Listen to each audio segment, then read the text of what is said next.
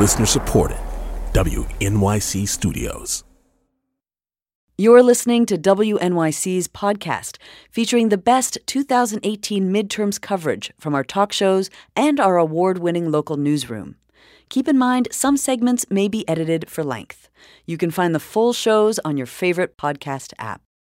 Last night, the four candidates seeking the Democratic nomination for Attorney General debated how best to challenge the Trump administration to protect New Yorkers' voting rights and prosecute political corruption in Albany.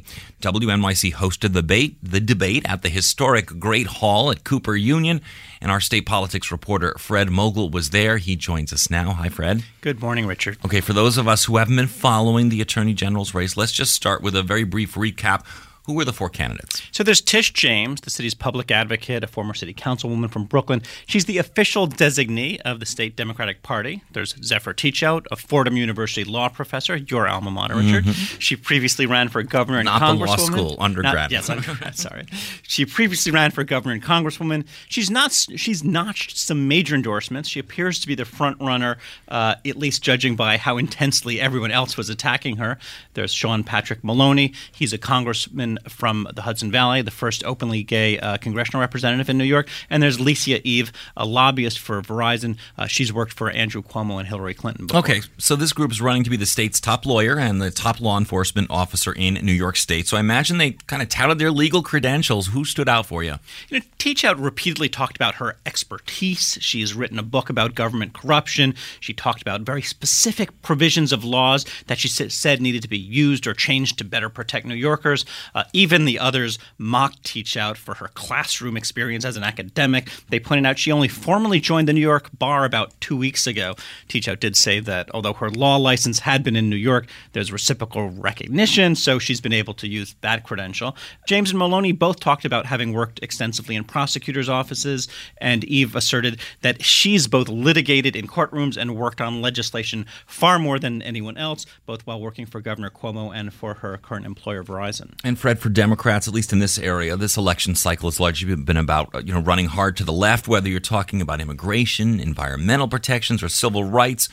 Were there any significant differences in their positions on the major issues? I mean, they're all really close, right? Right. So you find them trying to emphasize things, shade things, use different types of rhetoric to really show how fiercely they'll go.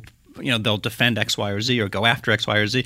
They all said, for instance, there's enough preliminary evidence to open inquiries and investigations related to the Trump organization on several fronts, from its business practices to management of its foundation. They all said there needed to be easier access to voting, more vigilant oversight to prevent voter suppression, like when thousands of voters were mistakenly purged from the rolls in Brooklyn. Yeah. They all said there needed to be stronger defense of tenants' rights, stronger prosecutions of environmental polluters, stronger protections from predatory lenders associated with for-profit schools, especially on all these fronts since the Trump administration is in the process of rolling back many protections. Okay, so earlier you mentioned that the three candidates piling on Teachout over her credentials. What about the issues? Was there any sparring at all? Oh, there was.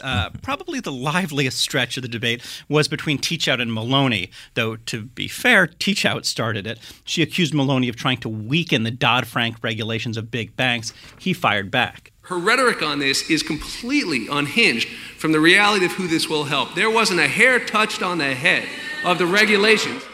So he maintained that he did not vote for weakening the Dodd-Frank regulations. This went back and forth for a while. It was actually one of the few moments where there was a very interactive debate. What other sources of contention?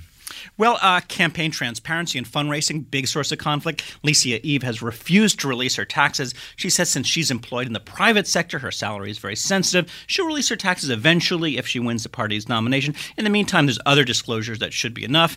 Teachout has made a big deal of not accepting corporate donations. Tish James pointed out that one of Teachout's biggest donors was a hedge fund manager. This is how Teachout responded. I have made a decision which has been joined by nobody else on this stage to not take any LLC money or corporate PAC money. And yes, there is a difference between people and corporations, and I think we all know that difference. And when one of the moderators, WNYC's own Brian Lehrer, asked James why she's taken so much money from real estate developers and LLCs or limited liability corporations, here's what James said. The reality is that I will not be disadvantaged, and I do not want to unilaterally disarm.